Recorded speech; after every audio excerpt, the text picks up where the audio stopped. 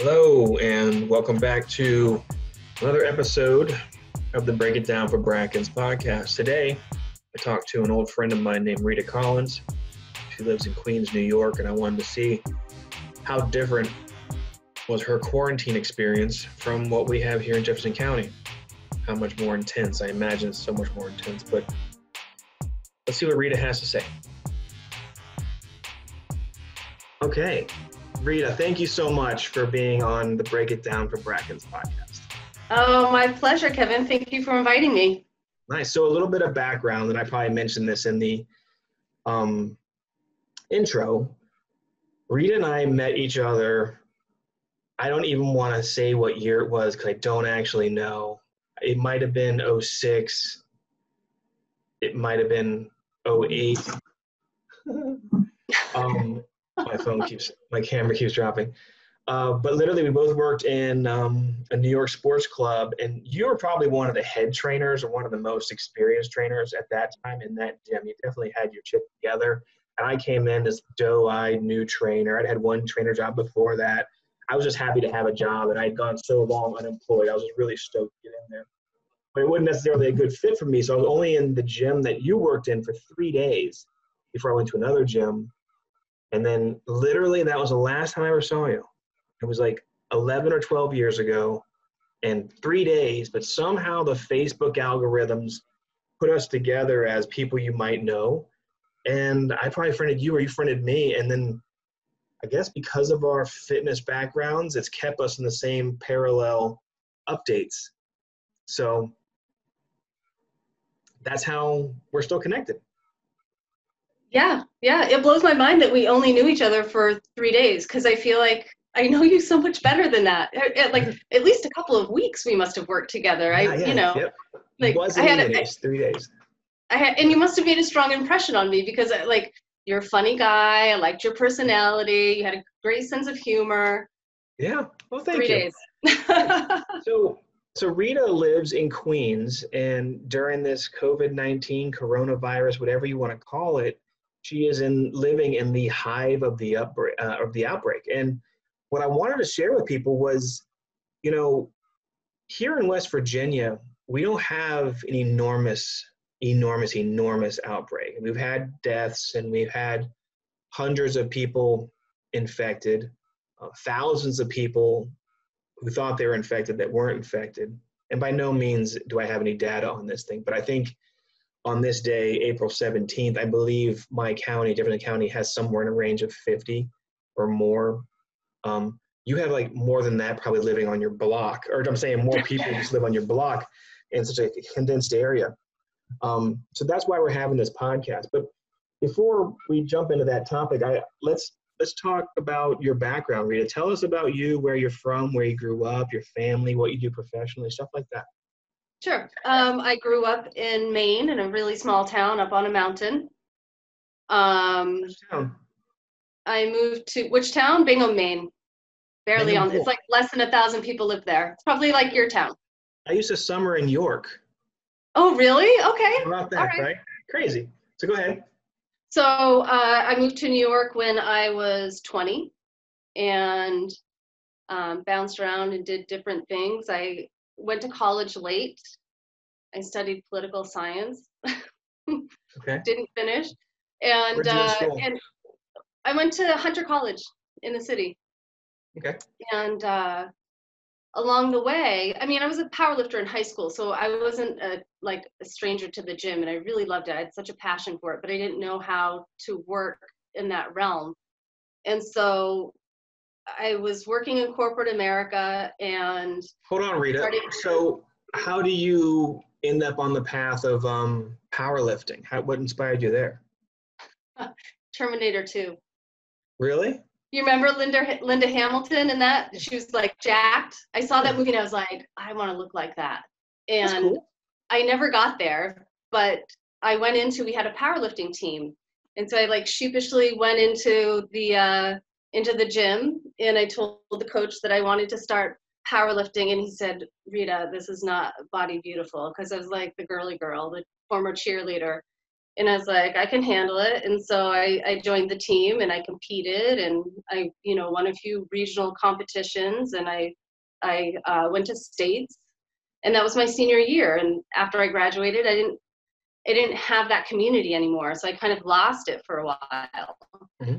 So way forward, I was working in corporate America in New York City, and I was a member of the gym that we worked at. And I made friends with all of the trainers there. And I would spend like 3 hours a day working out.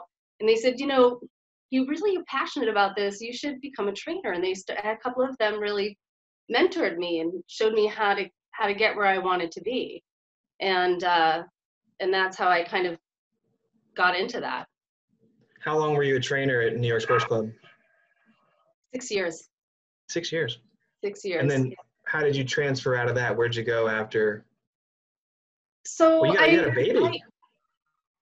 That was the big thing. But before I had the baby, I went to Reebok Sports Club, which is now an Equinox like flagship gym. It's beautiful. But then it was Reebok New York or something like that. And I moved there because I had gone so far with New York Sports Club, and I was more the mentor than the mentee. And I wanted someone to help foster me and help me grow. I felt like I'd gotten very stagnant where I was. And so they were offering that at Reebok. So I went there, and I was with them for 9 months, maybe longer. Yeah, probably about 9 months. But that's where I met my husband, was at Reebok. Okay. Yeah. And so we started dating, and we decided to start a family. And about 5 months in, I took my leave of absence, and then I never went back to New York Sports Club or Reebok. I just took a really long break. Okay, nice. So what do you do now? So I do a little bit of everything. I teach yoga a couple times a week. I teach Kundalini yoga, which is really about, when people ask me what it is, I say it's about building your capacity to act, not react. So it strengthens your nervous system. Use a lot of pranayama to develop energy. And then there's a very strong meditative component. And that's where I tie in like breathing and meditation, and really just being able to control your thoughts. Okay. So let's get to some juicy stuff then. Describe your neighborhood. I'm sure anybody who hasn't really been to Queens, or maybe just seen it on TV, they probably just have this crazy idea of what the city's like. But try to give us a good description of what your neighborhood's like. Okay. Yeah. So when I say I live in New York City, people have that thought of like the skyscrapers in Manhattan, and that's not where I live. So I live in Bayside, Queens, which is probably it's the last neighborhood before you get into Long Island. So we're very suburban. It's mostly single family houses around here. Where I live is not a single family house. It's a 3-person house. So I have neighbors below me, neighbors above me. But it's a pretty affluent neighborhood. It's not a lot of, there's like one strip of called Bell Boulevard where there's restaurants and bars and stuff, but other than that, it's pretty quiet. So it's not bustling and a lot of foot traffic and stuff like that, or? Only on Bell, yeah. Okay. When you're like roaming around in the streets, you won't see a lot of people just in the neighborhood. So when the governors or the mayor started to, or you started to hear about this sort of thing on the news, how did you really process the severity of it early on? So I didn't. And in fact, we were talking about this outbreak in my other job. So another job that I do is dog grooming. And the head groomer there, he was really nervous about it. And he kept showing me things on his phone about China and how it was spreading in China, and how they thought it started. And he was like, it's coming here, it's coming here. And I didn't really respond to him. I was like, it's probably hype. Right.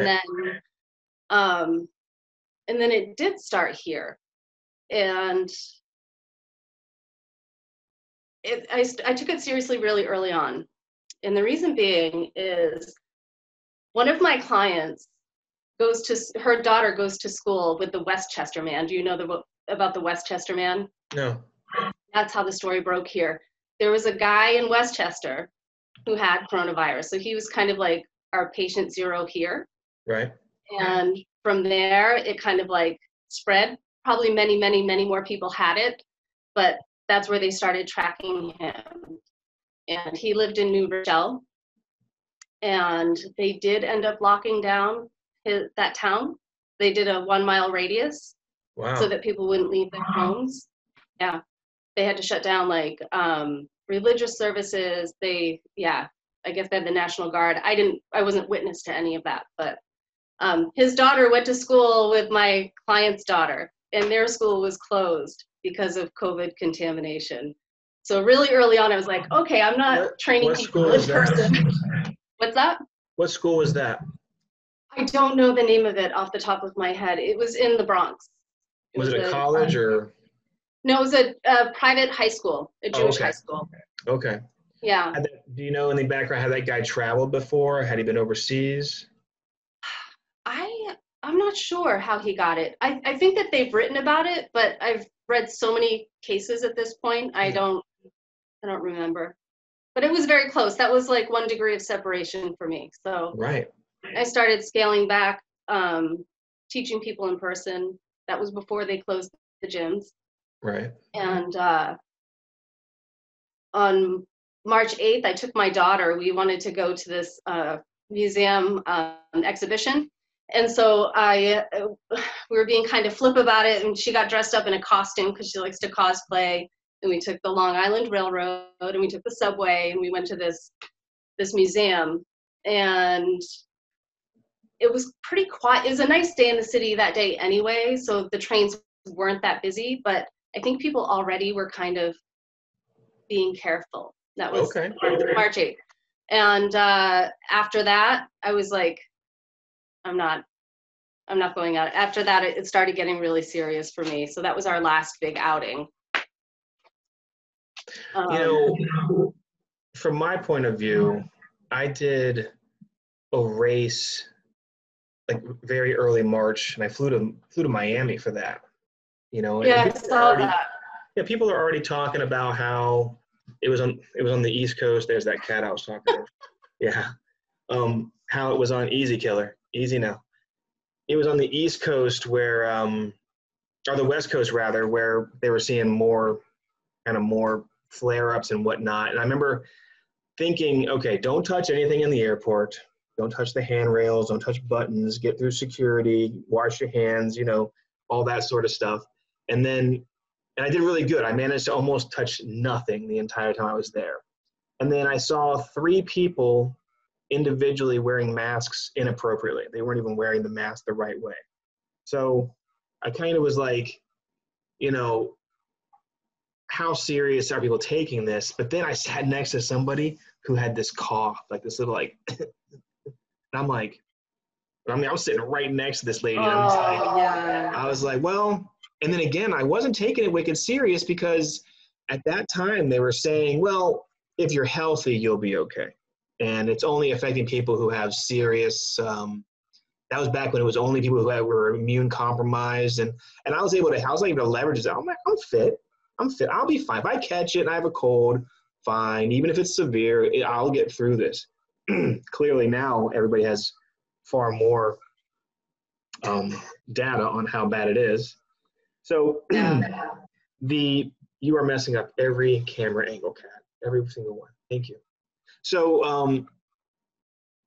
and then being there at a big race with thousands of people, that additionally was not nerve-wracking because we're outdoors, but like having dinner. I went to like some swanky Coral Gables or something, which is a real nice place in Miami, and lots of people, everybody's out dining. Like it wasn't affecting anybody, it seemed like. So I'm just traveling. The very next weekend, that was in late February. The very next weekend was a massive party in Old Town Alexandria. It was a very early St. Patrick's Day thing. We were out from 10 in the morning until 3 in the morning, like just partying our faces off with thousands of people again in very busy bars, thinking, The bars aren't as busy this year as they were last year. And that was kind of my first sign that people were kind of toning back a little bit too.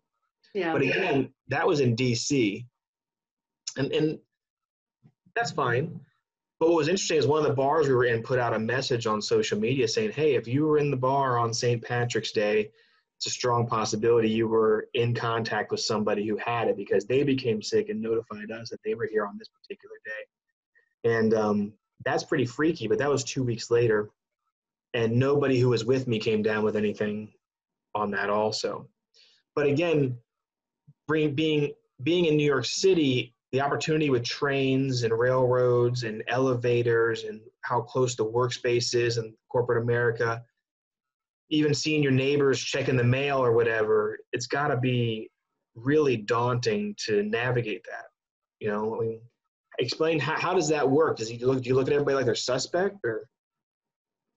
Well, so some like places handle it better than others. And since I am in suburban Queens, I tend to drive more than I mean, I'm not taking the train into the city for anything. And all of my work is here in my neighborhood, so I'm lucky in that regard. So public transportation hasn't been a problem, but some stores are difficult to navigate if I have to go grocery shopping. So this morning, I ran into my local little grocery store, and everybody's wearing masks now. They make you wear a mask to go in to anything. So if you want to go into a laundromat or go into a store, you have to have a mask on. So that's the good thing. Everybody's wearing masks, but it's this little tiny store, and you can't navigate it without like passing right next to people. There's just no personal space. So I think that, the only way to deal with that is keep it to a minimum, keep going out to a minimum. Yesterday I did my laundry. Then you kind of want to bulk buy, because you Yeah. don't want to have to go back that many times. And then Yeah. people look at you sideways because you're bulk buying. Yeah. What can you do? I saved up my laundry for 3 weeks because I live in an apartment. I have to go to a laundromat. And again, you tend to be very close to people in a laundromat. If someone's using the washer next to you, you're breathing the same air. Right, absolutely. So mask or no mask, like you're really very close to each other. So I'm just trying to limit how much I go out. I'm trying to think back to when I lived up there and what we would do for groceries. And I was over in Jersey City, so we had a little bit bigger stores that we were able to go to. But the up there, going to the small stores, it's got to be an incredible challenge. Out here in the country where I am, there are lines outside the grocery stores, and they limit how many people are allowed to be in a particular amount of square footage. So I believe it's only in my county, it's only 2 people allowed for every 1,000 square feet of floor space of the building you're in. So what they're doing is they're letting in 30 shoppers spaced out. And from what I understand, I haven't been there, but from what I understand, at Martin's, which is one of our larger grocery stores, you then have to follow a particular path through the store, down every aisle. And they've marked it and they've roped it off. So it's all one-way traffic. And then there's a huge line of people outside with baskets waiting for their turn to go in. That's really crazy. But that's really smart, though. I haven't seen anything that organized here. I can't imagine trying to guide a county, much less try to guide New York City or even just one borough with those sort of rules and stipulations. And then what size store justifies it versus which one doesn't. You haven't seen them limiting how many people can go into a space there at all, or? So in my neighborhood, no, they're not. We kind of do what we want here. Like, there are the rules of wearing a mask, right? But there were no limits to how many people could be in that laundromat, and no one was policing how close people were to each other.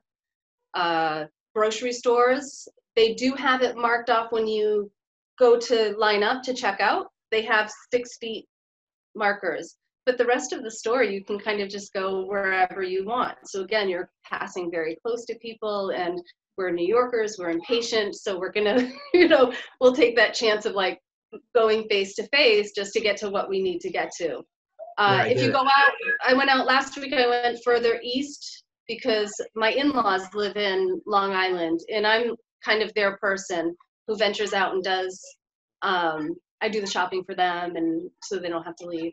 And so I was out in their neighborhood, and it's definitely way more organized out there. They are limiting how many people can go into a store at a time. But again, once you're inside, it's a free-for-all. Right. So, what else has proven challenging that you would think would be unique to a large city like New York? That's a good question. I mean, honestly, I don't really know, because I feel like those are the big challenges, is just trying to get out and get food and get, do laundry if you have to, or whatever it is that you have to leave the house for. Other than that, most of us are staying at home, not allowed to go to work. I go to work because I work in studios where I'm the only one there. So I do leave my house to do my work. But other than that, you're not really allowed, unless you're essential, to go to work. So people are just Gotcha. staying at home. It's not like, I was thinking this morning about the terminology people are using, and I feel like you have to be careful about it, because it is, Cuomo doesn't even want to call it shelter in place. It's social distancing. He's still calling it that, because shelter in place means something.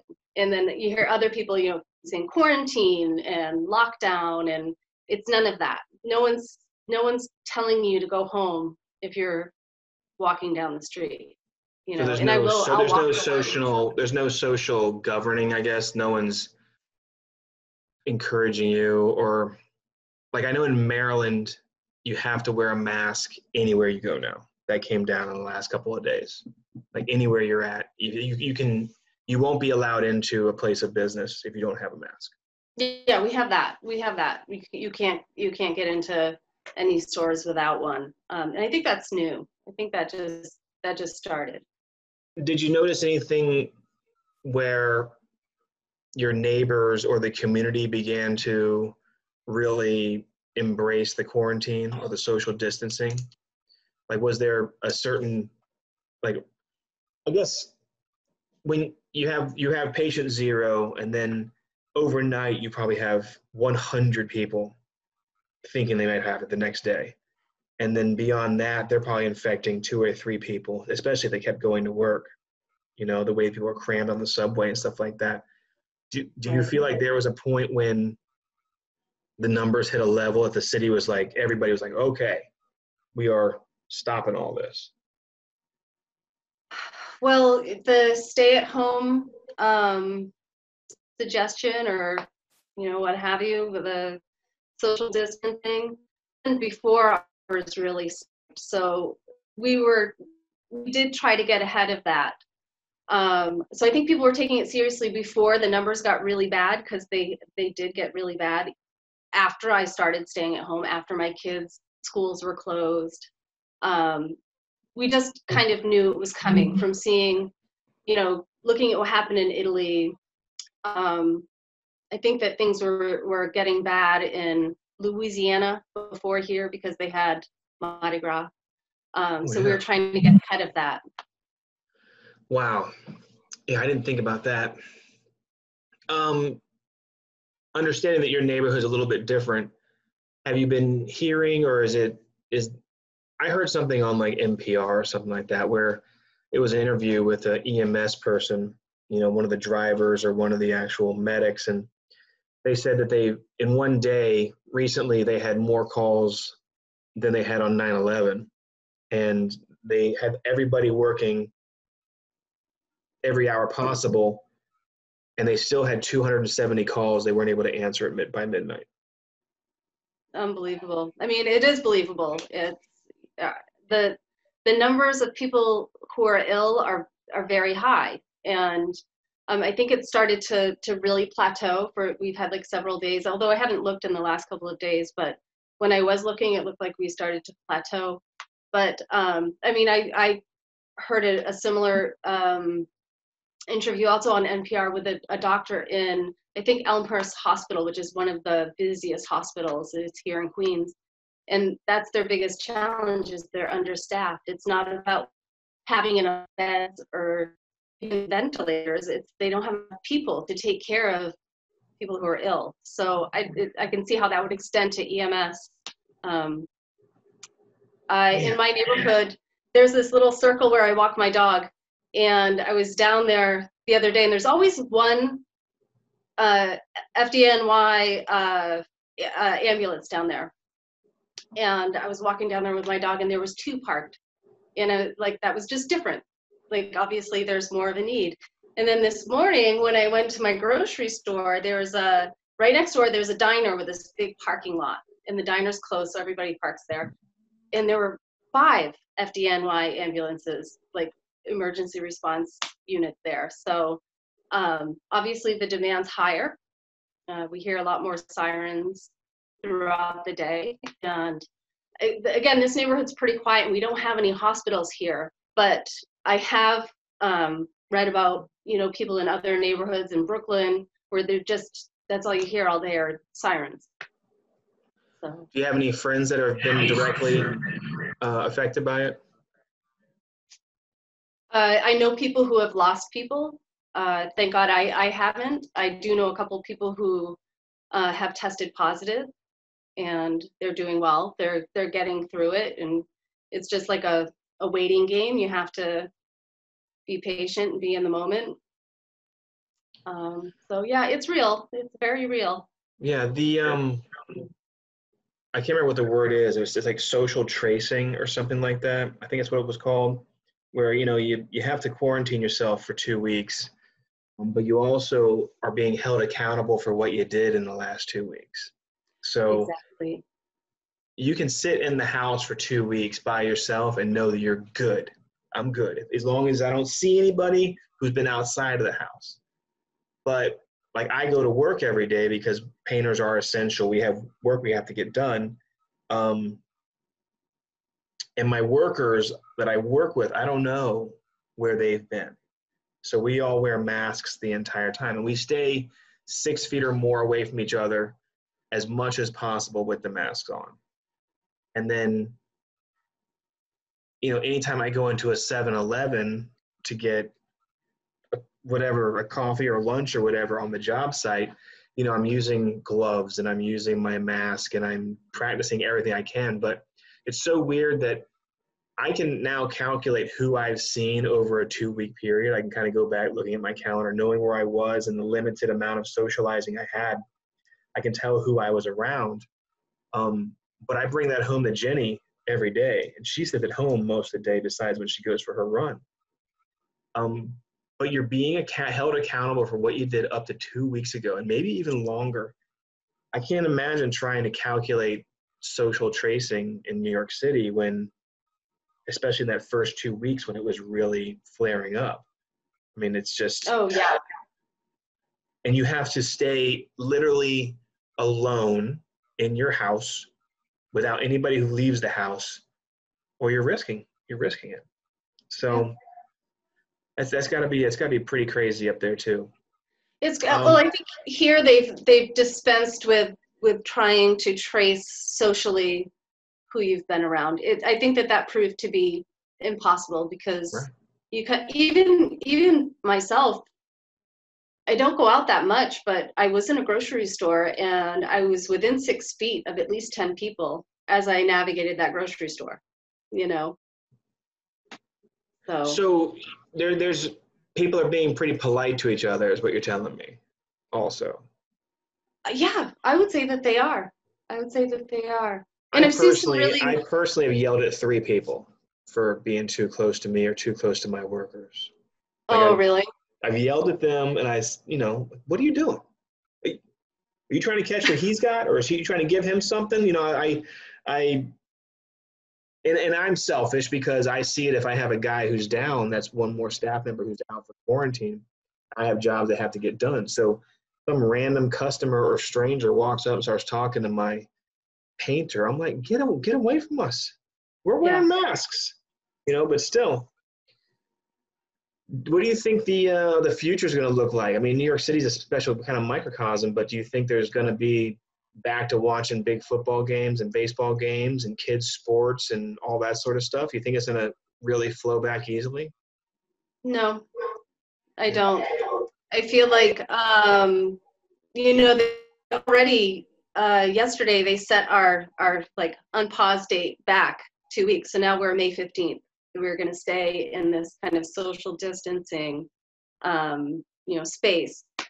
They have already, this is coming from my husband, so I didn't see the news, but he was saying that they've already talked about closing the New York City beaches and public pools for the summer.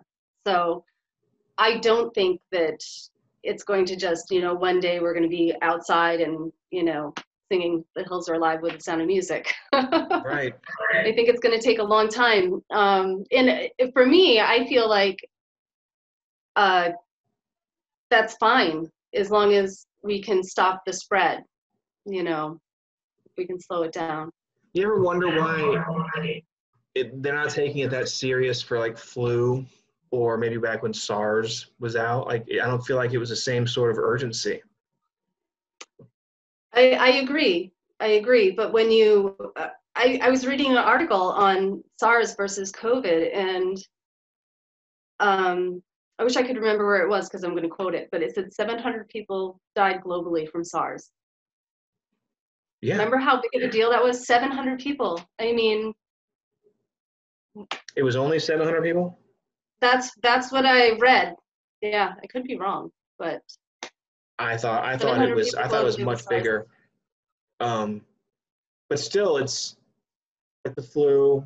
The thing is, everybody's just tossed all these jumbled numbers. You don't know how the data is set. You don't know where they're getting their numbers from or how it's being reported or what the agenda of the person reporting it is. That's one of the hardest things, is not knowing.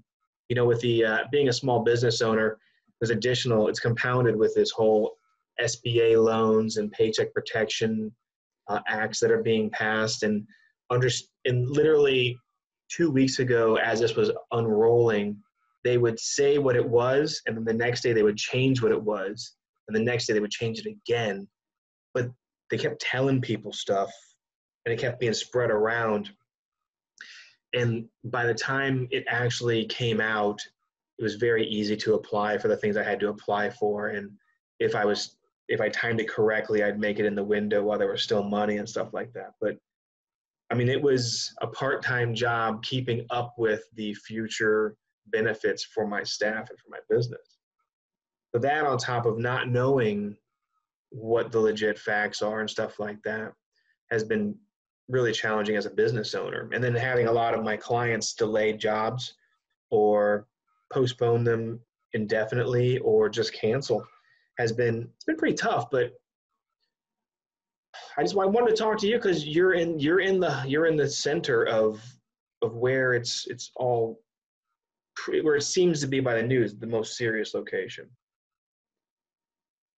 So what are you doing to cope? Like, you got to teach your kids homeschooling or whatever, or distant learning. How's that going? It's remote learning. It's challenging because when you homeschool, because I have homeschooled my kids before, and when you homeschool, it's different because you get to set the hours and you get to set the curriculum and you can make it fun and do whatever you want. As long as you get in the hours and they learn what they need to for that year, you're good. But we're still working with our school's curriculum, which is a good curriculum, but it's difficult because they designate what we're working on each day, and we have to log in and answer a question and submit things on time. And some days it's just not going to happen. Today's a day I didn't do homeschooling because I got up and I taught my yoga class, and then I groomed a dog. So like I'm kind of all over the place, and I didn't have time to sit down. And maybe we'll do it tonight, but now anything that I submit will be, late. But you just kind of. How old are your kids? They're 7 and 9. Wow. And then like if you turn in your homework late, I don't see the repercussions being as severe as if you were actually in class having to answer for it. Yeah, I don't know. I honestly don't know how they're like I know one teacher is still being very strict about it. I think everybody else is kind of giving a lot of leeway. And I asked early on from them, you know, like some days it works and some days it doesn't, and we'll be patient with you and you be patient with us, and hopefully we'll get it all done at some point. Right. Well, what's interesting, because we had a short preliminary conversation, but what's interesting is your quarantine seems the same as my quarantine.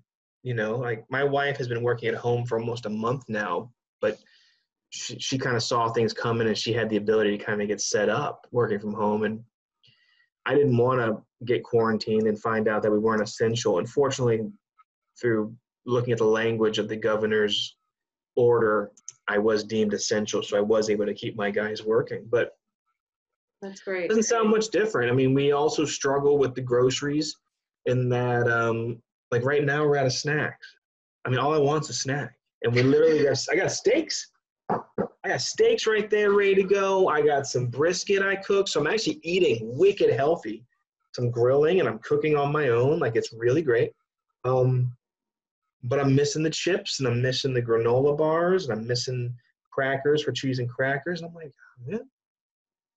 But it sounds like it's the same thing you're going through. And I don't want to go to my grocery store because I'm be a pain in the butt standing outside and waiting my turn. I don't like doing lines. I'm uppity like that. Yeah, I don't blame you. I don't blame you. And I'm like, is it worth the risk to go out for Doritos, you Oh know? my God, right? And then when you say it like that, is it worth the risk? God. I mean, I'm hungry, I know. so it's worth something. I'm hungry. But the but like in my town, you know, it's 8 a.m. during a normal heavy commute when there's plenty of cars and I can't find a parking spot downtown to even get a breakfast biscuit or something. Right now it's empty. There's nobody out there. And the farther we get into the quarantine, the less and less people are out. But it's not like we've even had our rumors down here where like they're stopping people at the border, finding them and sending them back. I was like, what? That can't be true. And that sounds like really severe things. And that turned to be a fake rumor, you know. We heard that Yeah. they were pulling people over randomly and checking for your papers. Are you an essential person? Do you have proof? And that wasn't true either. I mean, these are the rumors floating around my communities. Did you guys have any of that sort of rumor mill happening up there in New York where you heard something that turned to be totally not true? So again, when they first announced that they were going to start closing non-essential businesses, there were rumors that they were calling in the National Guard, and because that had happened in Westchester. But I don't think that they were forcing. I don't think they were using brute force. They were just telling people to stay home, and so some people expected that to happen here, and it just didn't. And why waste the resources when most of us are just like, okay, we'll stay home. Nothing's open anyway, so where are you going to go? And everybody wants to try to blame somebody, and everybody wants to, beat up people who are in charge for the decisions they're making. And my podcast sometimes has the opportunity to interview people who are running for office. And I want to start asking them a question to make a point, right? Okay, you're going to win your position. And let's say this time next year, you're in office. I'm giving you a heads up right now. An asteroid is going to hit Kansas and it's going to bust up the whole country. What is your plan? There's no way, nobody can answer that. So the same sort of thing. Right. There's going to be a pandemic that's going to be very serious where you are and currently not very serious where I am. Like, we're not overrunning our hospitals. The ambulances, I don't even hear them. And because there's less vehicle traffic and I'm one street away from the main drag, I don't actually even, I hear them and I'm like, oh, must be a car accident or a fire or something, but it's never, you never hear that rumor of, oh, your neighbor got it. That sort of thing. There's many degrees of separation, it seems like, at least for me at this point, with who's gotten it. But I don't think there was any way. There was no way anybody could have prepared to have the economy get pummeled significantly more where you are, but probably equally the same based on per capita as we're getting hit down here. I mean, it's not quite ugly yet, but up there, I feel like the effects of people passing away and the effects of people who actually are sick is just so much more in your face. Would you agree with that? Yeah, probably. Yeah. I mean, I think that you come into contact with someone each day who is being affected in some way directly by it, either by losing people or losing, 401k money, everybody's losing something, and Yeah, it's across the board. Every yeah, business, every industry is getting its butt kicked because either your employees aren't coming in or there's no childcare to watch your kids so you can go to work if you could. Then if you ride with somebody or carpool and you don't have a car and the person who would drive doesn't have childcare, so they can't drive, or because they've been quarantined because they thought they were sick, they can't drive. That means they can't get to work either. And it's been unfolding all the way deeper and deeper and deeper into the economy. It's yeah. crazy up here from my point of view. We got off topic though. We were talking about ways that you're coping. Oh, So, coping.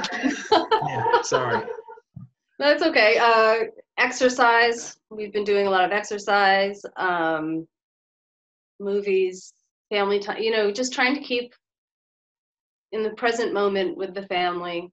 And sometimes we're successful and sometimes we're not, but it's a lot of card game playing, video game playing. Yeah. I do yoga. Yeah. My friend Dr. Lynn O'Connell, she's a family therapist and she's been on the podcast a couple of times. She actually has a coping for crisis podcast that we put out together. And one of the things she talks about I found really interesting was when we're out in our day-to-day life during normal times, we're taking selfies, we're taking pictures of the things we're doing, and we're putting it on social media, and it's all like, we're documenting how our life is going.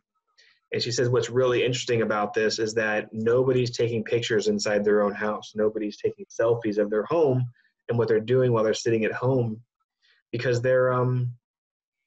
it's not a unique situation. It's not like what's the word I'm looking for here? It's not a novel experience because you're at the park and your kid was on a swing for the first time, Right. She was saying what a great way to cope would be to actually scrapbook or build an album of daily things you've done at home. So you can say 10 years from now, look back, remember when we were under lockdown for 3 months and when we were social distancing? I mean, what she says is that it'll be a shame if we don't actually document what it was like for our kids in the future to see what it was like. So that's something to consider, is figuring out a way to document. And that's kind of what I'm doing with this podcast, but I mean, talking to people how they're dealing with it. Yeah. So check out that podcast with Lynn O'Connell if you ever have time. Yeah, for sure. Tell me about your, I saw you had like a breathing clinic or a breathing program you took people through on Facebook. What's that about? Yeah, so when they first, kind of closed down schools and closed down businesses, people, they didn't really know what to do. There was a lot of high anxiety, and actually it came up through I was talking with my boss from the fitness studio, and we were trying to figure out ways to just serve our members in general without having them in the studio. And we came up with some classes that we could teach, and I said, Seva is a big part of being a yogi. Seva is just doing service for your community. And I said, I would like to just start, once a week, getting online and doing a lot of Facebook Live, so it's accessible to anybody, taking them through a breathing, a breath workshop, I guess is what you'd call it, to help them manage anxiety. Because I use that to manage anxiety, so I have like a lot of experience with it. So that's kind of where it came out of, was like, how can we help people get through this? And I haven't really done anything official. I just get on my Facebook page and I let people know I'm going to be there, and they can join me in the moment, or they can watch it later on. It's always there for them to kind of refer back to.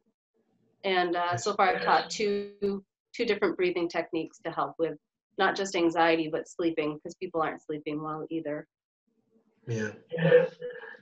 Yeah. I imagine it is exceptionally more anxious in New York City than where, I mean, I'm in a town of like 5,000 people. It's just not humongous. I could be wrong with that number, but it's just not a humongous place. And when the restaurants shut down and all you got to do is stand in line at the grocery store, and they're not shut down. We still have carry out. You guys have that going on where they're allowed to cook food? You just got to carry it out? Yep.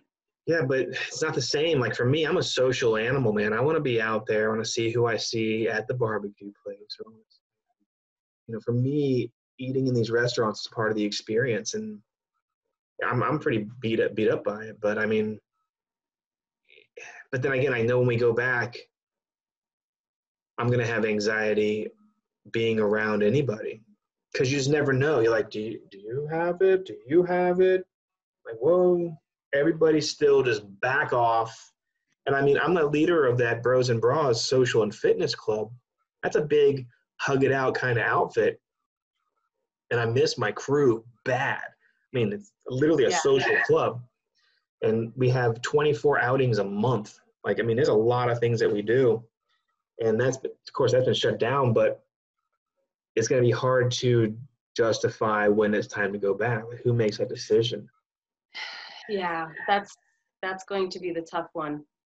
And if this is kind of the new future, or if COVID is around, let's say they don't vaccine it ever, because it's possible. It's possible that they don't vaccine it ever. It would really make it that this is a crazy time to live, because then you don't know who to be around. And I imagine when they do open it back up, people will have flare-ups. There'll be whole communities that just have an explosion of infection all of a sudden, or it spreads again. Sure.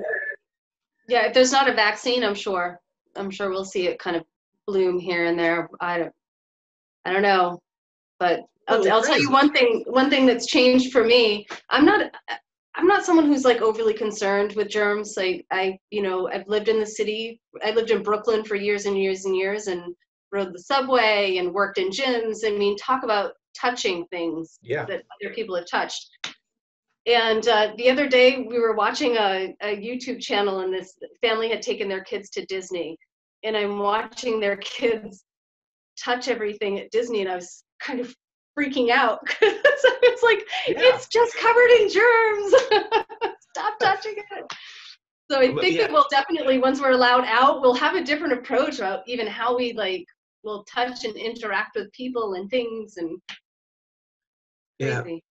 When Jenny and I watch movies the same way, we're watching it going, oh, nope, that's not ever happening again. I'm not getting in an elevator with that many people again. Like, I'm nervous for air travel, but I like to get places fast. But still, I was watching Die Hard 2, and it opens up with Christmas in a allegedly Dulles airport, and it was like a concert. It was so jam-packed. I don't know, it's totally unrealistic, but I was like, never again. I don't want to even get into it. I don't want to. And that reminds me, we forgot to talk about the fact that you think that part of your family may have already had it early. Tell me about that. I mean, a lot of people are saying that, so take it with a grain of salt. Right. But in early February, my son and my husband got really, really sick. My son missed like 2 weeks of school. He had a lingering cough for a long time, and then I was at work one day, and it was like I got hit by a ton of bricks, like midday. I felt great in the morning, and then I was like, I have to go home.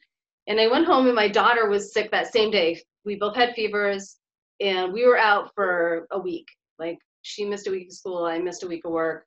And think it was the following week, we were on spring break and we went to Disney. And I just know that the whole time I was there, every morning I woke up with this just terrible hacking cough, but it wasn't a dry cough. So maybe not, maybe we're just really, really sick. Who knows? And I know a lot of people who were sick in February, and I don't know, maybe we hope we already had it. That's crazy. But I mean,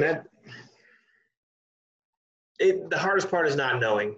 And again, yes. you're in a advanced petri dish of people just rubbing. When I would ride the train from Hoboken over to Manhattan, it was just so jammed up. I mean, you may not even have had room to get on the train. You're on a platform face to face with people. I didn't want to be around them anyways, but I mean, literally just so many people. Oh, it's gross. Just thinking about it is just gross. Yeah. No personal. I think that's part of the challenge now is, like I was saying, you go into stores and we're just so used to not respecting each other's personal space as it is as New Yorkers. Like, I got to get by you. I'll probably hit you in the shoulder as I pass. Yeah. You know? Well, cool. Well, Rita, is there anything else you wanted to share about the experience of being on social distancing or quarantine? I think that when you choose your partner, this is the new criteria. Choose someone that you can quarantine with for several weeks at a time. A very good point. That's a very good point. My wife has been awesome.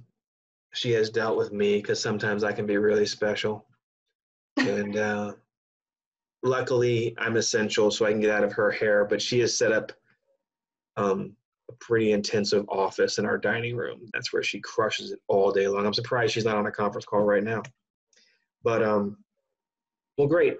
So if anybody wanted to tune into your breathing class or something like that, how would somebody find you? So I think that, well, I'm teaching, the breathing classes aren't anything that's scheduled at this point. I just kind of throw them onto my Facebook page right now. Okay. I do teach Kundalini twice a week at the studio at 3 Elements. And I can give you the website for that. Okay. Yeah, that's. So we'll do that. We'll put it in the notes. Right. And then if people are interested in following you on Facebook or Instagram or whatever, then they can find you through that. I'll put those links in too if you want me to. They could find me there. Yeah. Yeah, sure. That would be great. Yep. Rita, thank you so much for coming on the podcast. I really appreciate it. It's really nice to connect with you again. Likewise. Thank you for inviting me. This has been great. Nice. I'm going to turn off the recording and then I'll get those links from you. Thanks again. Okay. This podcast is brought to you by City National Bank in Ransom, West Virginia. I am Melissa Knott and manage both of our Jefferson County locations. Our Charlestown location is located on George Street in Charlestown, and the Ransom location is located in the Potomac Marketplace Shopping Center. City National Bank is a full-service community bank that provides an array of financial services. We offer a range of free checking accounts and savings products for both consumer and business customers. City National Bank offers competitive low-rate and low-cost lending products for both business and personal needs. Come and talk to me or one of my team members and get products and services that are tailored to fit your schedule and help you to achieve your financial goals. I can be reached at both the Ransom and Charlestown locations. Check out our website at www.bankatcity.com. Today's intro song is called Mean in a Good Way. It's written and performed by Peter Clark off of his album Peter Clark After Dark. Peter describes this song as being the best song to learn hula hooping to. Peter is an avid hooper and recently started a hula hoop repair business. If you ever need hula hoop repair, consider contacting Peter. You can reach him on SoundCloud. Just search Peter Clark After Dark.